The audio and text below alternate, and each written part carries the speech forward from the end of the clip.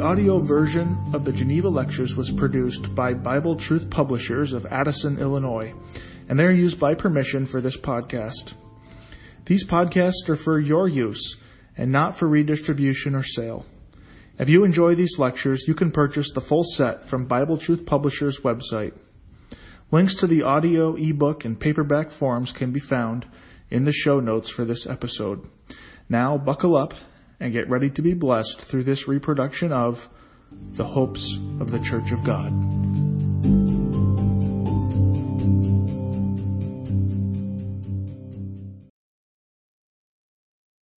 Lecture 9.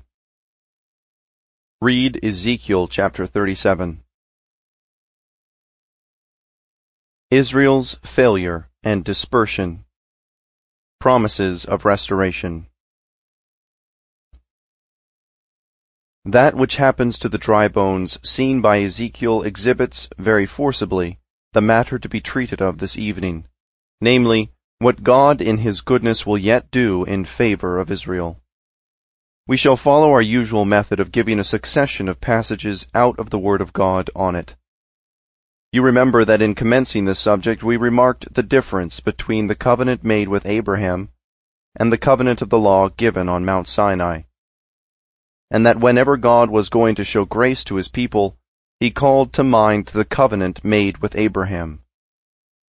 We also remarked that Israel took the promises under the covenant made in the wilderness, and not under that made with Abraham, and that from that time Israel, being put under the condition of obedience in order to persevere in the enjoyment of the promises, failed altogether, but that, notwithstanding, thanks to the mediation of Moses, God was able to bless the people. We shall have to see how Israel failed again after that, even when established in the land which the Lord had given to them, and that God raised up prophets, in a way altogether apart from His necessary dealings with them, to convict them of the sin into which they had fallen, and to show the faithful ones that the counsels of God towards Israel would not be put aside, for that, by means of the Messiah, He would accomplish all that which He had spoken. We shall see also that it was just when Israel would fail that these promises of their re-establishment would become precious to the faithful remnant of the people. The history of the sin of Israel. Let us remember that in the history of the sin of Israel under the law, we have the history of every heart among us. If we place ourselves before God, we shall recognize that it is only the grace which is known to us by the work of God which can not only sustain us in, but also relieve us from, the situation in which we find ourselves in consequence of sin. I am going to look through the decline and ruin of Israel under every form of its government from the time of the entry into the land of Canaan. It was Joshua who led them. The book of this name is the history of the victories of Israel over the Canaanites, the history of the faithfulness of God in the accomplishment of all that He had promised to His people. The Judges and Samuel are the history of the failure of the children of Israel in the land of Canaan, until David, but at the same time of the patience of God. First, then, how does Joshua describe the Israelites, their condition and character? In chapter 24 he recites all that God had done on their behalf, all His favors and all His goodness, on which, verse 16, the people answer, God forbid that we should forsake the Lord. In verse 19 Joshua says to the people, Ye cannot serve the Lord. And the people say, Nay, but we will serve the Lord. The Lord our God will we serve, and His voice will we obey. So Joshua made a covenant with the people that day. Verse 25. This captain of their salvation led them into the land of promise. They enjoy the fruits of grace, and they anew undertake to obey the Lord. In Judges chapter 2, they are found in complete failure, and in consequence God says, I will not drive them, your enemies, out from among you, but they shall be as thorns in your sides. Verses 11 and 14. And the children of Israel did evil in the sight of the Lord, and served Balaam. And the anger of the Lord was hot against Israel. It is always the same picture: kindness on the part of God, ingratitude on that of man. Let us now turn to some passages which detail the transgressions of Israel under every form of government. 1 Samuel chapter 4, verse 11. Eli was the high priest, the judge and head of Israel. Yet was the glory of Israel cast down to the ground. The ark of God was taken, and the two sons of Eli, Hophni and Phinehas, were slain. Verses 18 and 21, Eli himself died, and his daughter-in-law named the child which was born of her Ichabod, saying, The glory is departed from Israel, because the ark of God was taken, and because of her father-in-law and her husband.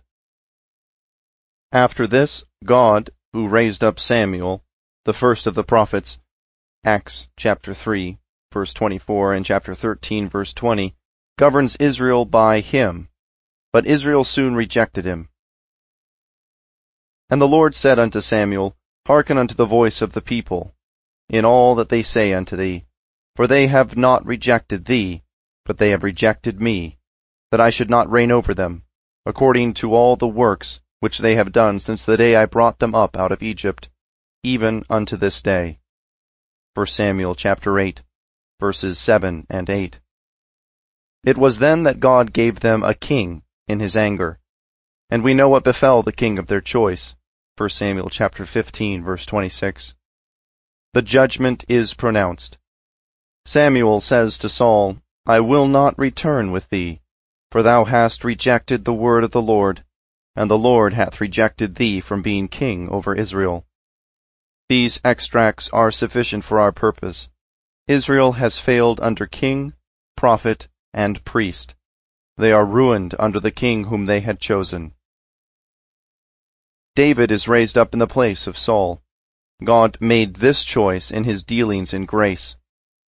David, type of Christ, as he is the father of Christ according to the flesh, was his gift to Israel. Thus it is solely by the goodness of God that Israel becomes rich and glorious under David and Solomon. But still this people transgressed afresh under these two princes. 1 Kings chapter 11, verse 9. And the Lord was angry with Solomon, because his heart was turned from the Lord God of Israel. Footnote. And the royalty, raised up of God himself, thus failed, and judgment was passed upon it, though a lamp was reserved for David in Jerusalem till the days of Zedekiah. End of note. It is an unhappy subject to dwell on, this constant distaste of man's heart for God, under every condition in which he is placed. And this is the instruction which we ought to draw from the history of the children of Israel. They subsequently divided themselves into two distinct parts, and the 10 tribes became altogether unfaithful. It was in the person of Ahaz that the family of David, the last human stay of the hopes of Israel, for after its fall nothing but God's promises remained, began to become idolaters. 2 Kings chapter 16, verses 10 and 14. The sin of Manasseh put the finishing stroke to all their misconduct. 2 Kings chapter 21, verses 1 and 14. Such, in a few words, was the behavior of Israel, and even of Judah, until the captivity of Babylon. The Spirit of God sums up the history of their crimes and of his patience in this impressive language. And the Lord God of their fathers sent to them by his messengers, rising up betimes, and sending, because he had compassion on his people, and on his dwelling place. But they mocked the messengers of God, and despised his words, and misused his prophets, until the wrath of the Lord rose against his people, till there was no remedy. 2 Chronicles chapter 36, verses 15 and 16. This was the end of their existence in the land of Canaan, into which they had been introduced by Joshua. The name of Lo-ammi, not my people, is at last written on them. The promises to the faithful remnant. Having thus rapidly run through the history of their fall until their deportation to Babylon, let us consider the promises which sustained a faithful remnant among them during this prevalence of iniquity and during the captivity of the nation. There is a prominent one to be noted, which served as a kind of pedestal on which the faithful Jews might build their expectations. It is to be found in 2 Samuel chapter 7 and 1 Chronicles chapter 17. Between the two there is this difference. In 1 Chronicles chapter 17 the application is made directly to Christ, which is not quite so plainly seen in 2 Samuel chapter 7. This distinction holds good as to the matter of the books themselves, of which the one, Samuel, is historical, and the other, the Chronicles, a brief synopsis or resume, which connects all the history genealogically from Adam to Christ and to the hopes of Israel, and from which book, consequently, all the transgressions and falls of the kings of Israel are excluded. Compare 2 Samuel chapter 7 verse 14 with 1 Chronicles chapter 17 verse 13. This is the promise, 2 Samuel chapter 7 verse 10. Moreover, I will appoint a place for my people Israel, and will plant them, that they may dwell in a place of their own, and move no more. Neither shall the children of wickedness afflict them any more as beforetime. 1 Chronicles chapter 17, verses 11 through 13. And it shall come to pass, when thy days be expired, that thou must go to be with thy fathers, that I will raise up thy seed after thee, which shall be of thy sons, and I will establish his kingdom. He shall build me a house, and I will establish his throne forever. I will be his father, and he shall be my son. In Hebrews chapter 1 verse 5, application is made of these words to Christ, that is, all the promises made to Abraham and to his seed, all the promises made to Israel, are placed in the safe keeping and gathered together in the person of the Son of David. The testimonies of the prophets. We have now, dear friends, seen the promise made to David, which is the foundation of all those which concern the family of that name. We have seen the failure of the people, and also the promise made to the Son of David, to the Messiah. Let us pursue the study from the direct testimony of the prophets. Isaiah chapter 1, verses 25 through 28 decrees the full restoration of the Jews, but by judgments which cut off the wicked. Isaiah chapter 4, verses 2 through 4. In that day, or time of great trouble, shall the branch of the Lord be beautiful and glorious, and the fruit of the earth shall be excellent, and comely for them that are escaped of Israel. And it shall come to pass that he that is left in Zion, and he that remaineth in Jerusalem shall be called holy, even every one that is written among the living in Jerusalem, when the Lord shall have washed away the filth of the daughters of Zion, and shall have purged the blood of Jerusalem from the midst thereof, by the spirit of judgment, and by the spirit of burning.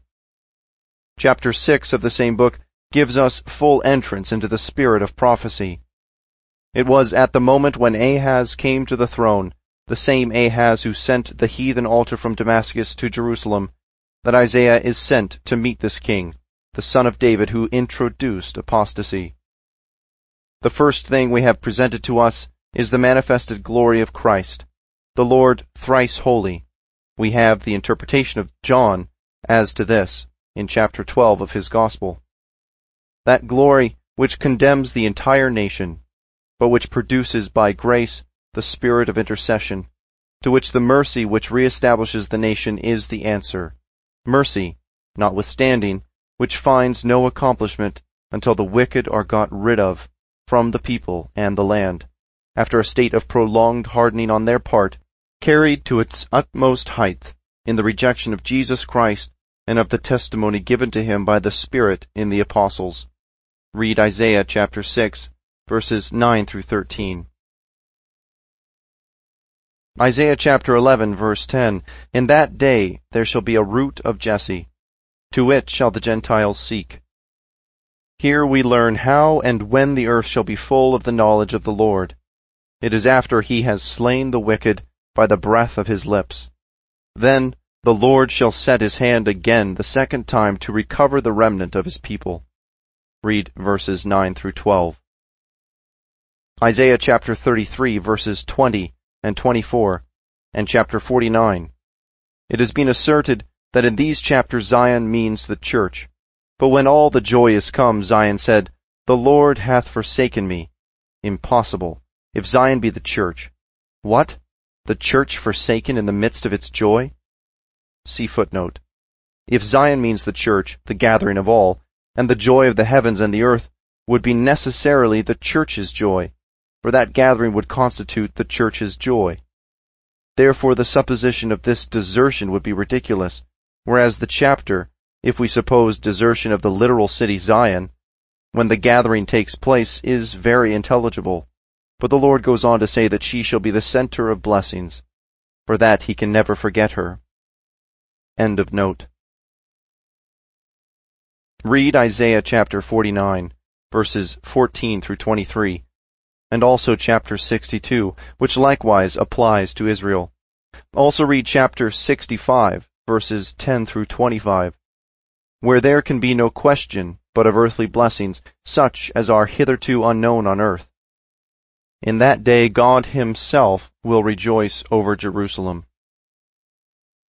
These are some of the promises which plainly announce the forthcoming glory of the Jewish people and of Jerusalem. But there are others still more direct. Jeremiah chapter 3, verses 16 through 18. It shall come to pass, when ye be multiplied.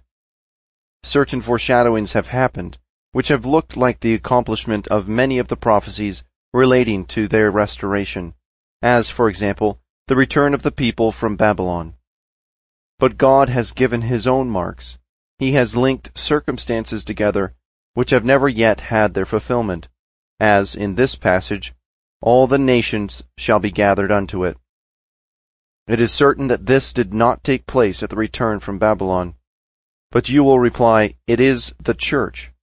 No, for in those days the house of Judah shall walk with the house of Israel, and they shall come together to the land that I have given for an inheritance unto your fathers. We see, in a word, three things happening together, which most surely have not had as yet a simultaneous accomplishment, namely, Jerusalem, the throne of Jehovah, Judah and Israel united, and the nations assembled to the throne of God. When the church was founded, Israel was dispersed. When Israel returned from Babylon, there was neither church nor assemblage of nations. Jeremiah chapter 30, verses 7 through 11. It is even the time of Jacob's trouble, but he shall be saved out of it, and strangers shall no more serve themselves of him, and they shall serve the Lord their God, and David their king. Jacob shall return, and shall be in rest, and be quiet, and none shall make him afraid. These happy times for Israel have assuredly not yet been realized. Chapter 31, verses 23, 27, 28, and 31, unto the end. Remark verse 28. Who is it that the Lord has broken down, thrown down, and destroyed? The same that he will build and plant. It is a little unreasonable to apply all the judgments to Israel, and all the blessings which concern the same persons to the church. And if the church be indeed here spoken of, what is the meaning of, from the tower of Hananeel unto the gate of the corner, the hill Gareb, etc.? Observe also the last words of the chapter. It shall not be plucked up, nor thrown down any more forever. Chapter 32, verses 37 through 42. Touching passage as to the thoughts of the Lord concerning his people. After having given them the promises of the blessings in grace, and assured them that he will be their God, the Lord says, And I will plant them in this land assuredly with my whole heart, and with my whole soul. For, like as I have brought all this great evil upon this people, so will I bring upon them all the good that I have promised them. Jeremiah chapter 33, verses 6 through 11, 15, 25, and 26. This is again the blessing of Israel, of Jerusalem, and that by the presence of the branch, which shall grow up unto David, who shall execute judgment and righteousness in the land. Let us remember, dear friends, that the Word of God in no way presents to us the Holy Spirit as the branch of David, nor his office as that of executing judgment on the earth. On the other hand, if you insist on this chapter applying to the restoration from Babylon, I would quote Nehemiah chapter 9, verses 36 and 37. Behold, we are servants this day, and we are in great distress, as showing how little the return from Babylon was the fulfillment of all these promises we have been reading. Was that restoration the whole heart and the whole soul of God in favor of his people? We have seen the estimation in which the Spirit of God held that event. No, these promises of God were not at that time accomplished. Ezekiel chapter 11, verses 16 through 20. Until this day, Israel, or rather the Jews, are under the judgment which the first part of this passage imports. When the unclean spirit is gone out of a man, he walketh through dry places, seeking rest, and findeth none. Matthew's Gospel, chapter 12, verse 43. The closing verses speak of their last state, in which they are subjected to judgment. At that time, verse 19, God gives a new heart to the remnant, the nucleus of the future nation. In Ezekiel chapter 34, verse 22, to the end of the chapter, we have David their king in the midst of them, and their blessings immovable. Ezekiel chapter 36, verses 22 through 32. If you make the objection, these are spiritual things in which we participate, I answer, yes, we participate in the blessings of the good olive tree, but our joy has not dispossessed the Jew, the natural branch, of that which belongs to him. Why are we made partakers? Because we are grafted into Christ. If we are Christ's, we are Abraham's children, and partake of all that is spiritual. Ye shall dwell in the land that I gave to your fathers. Verse 28. The church has only one Father, who is the Father of our Lord Jesus Christ. I would now remark for a moment in passing on our Lord's discourse with Nicodemus, John's Gospel, chapter 3, particularly verse 12, where there is an allusion to earthly things. Previously, verse 10, he had said, Art thou a master or teacher of Israel, and knowest not these things? Namely, the need of being born of water and of the Spirit to enter into the kingdom of God. This kingdom was to be got out of the Old Testament, the source whence the teachers drew their instruction. The passage just quoted out of Ezekiel contains almost the very same words used by our Lord. How, says he, you, a master teacher in Israel? You ought to understand that Israel must have a new and purified heart in order to enjoy the promises. How is it that you do not know these things? If you enter not into my saying that you must be born of water and of the Spirit, and do not understand these earthly things, how can it be expected that you should believe about heavenly things? As if he had said, If I have spoken to you of the things which apply to Israel, if I have told you that Israel must be born again to enjoy those terrestrial promises which belong to her, and you have not understood me, how will you comprehend about heavenly things, about the glory of Christ exalted in heaven, and the church, his companion in this heavenly glory? You have not even understood the doctrines of your prophets, you, a teacher in Israel. You should at least have made yourself acquainted with the earthly things of which Ezekiel and others have spoken. In this chapter of Ezekiel, as in many others, expressions are found such as the fruit of the trees, increase of the field, details of earthly things which are the earthly blessings promised to Israel, while at the same time the necessity of a new heart is connected with them, in order that those to whom these promises belong may be able to enjoy them. Israel must be renewed in heart to receive the promises of Canaan. God must cause them to walk in his statutes by giving them a new heart. And then, but only then, they will enjoy the blessings foretold for them. Ezekiel chapter 37 gives a detailed history of the reestablishment of Israel, the joining together of the two parts of the nation, their return into the land, and their state of unity and fidelity to God in this same land. God being their God, and David their king being present forever, in such a way as that the nations shall know that their God is the Lord, when his sanctuary shall be in the midst of them forever. Ezekiel chapter 39, verses 22 through 25. It is evident that the time here mentioned is not yet come, since, when it does, God will not hide his face any more from them, as he is doing at the present time, and that he will gather them unto their own land, and will leave none of them among the heathen. In conclusion, let us call to mind the great principles on which these prophecies rest. The restoration of the Jews is founded on the promises made to Abraham without condition. Their fall is the result of their having undertaken to act in their own strength. After having exercised the patience of God in every possible way until there was no remedy, judgment is come on them.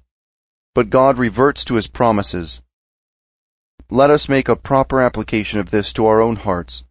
The same history is ours, always that of the fall.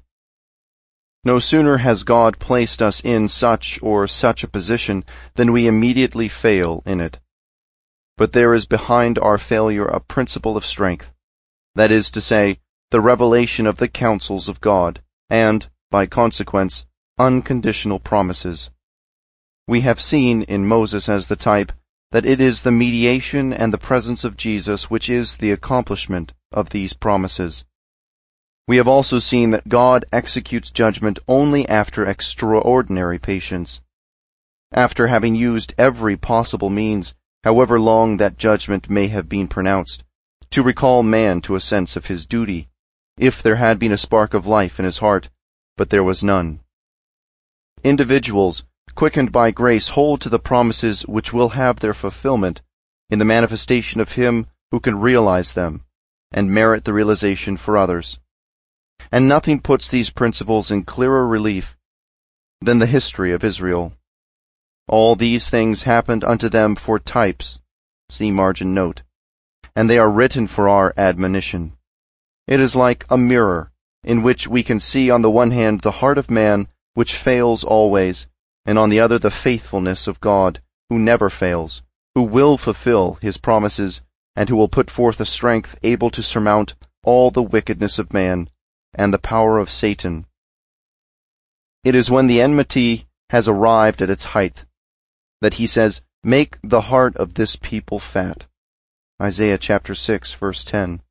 But it is not until nearly 800 years after, Acts chapter 28, verse 27, that we find the accomplishment of this judgment pronounced so long before by the prophet.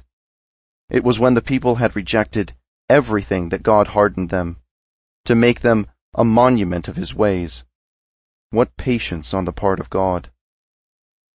And so, in that which concerns us Gentiles, the execution of the judgment has been suspended for 18 centuries, and God is still drawing on all the eternal resources of his grace to try if there be any who will listen to his testimony of salvation.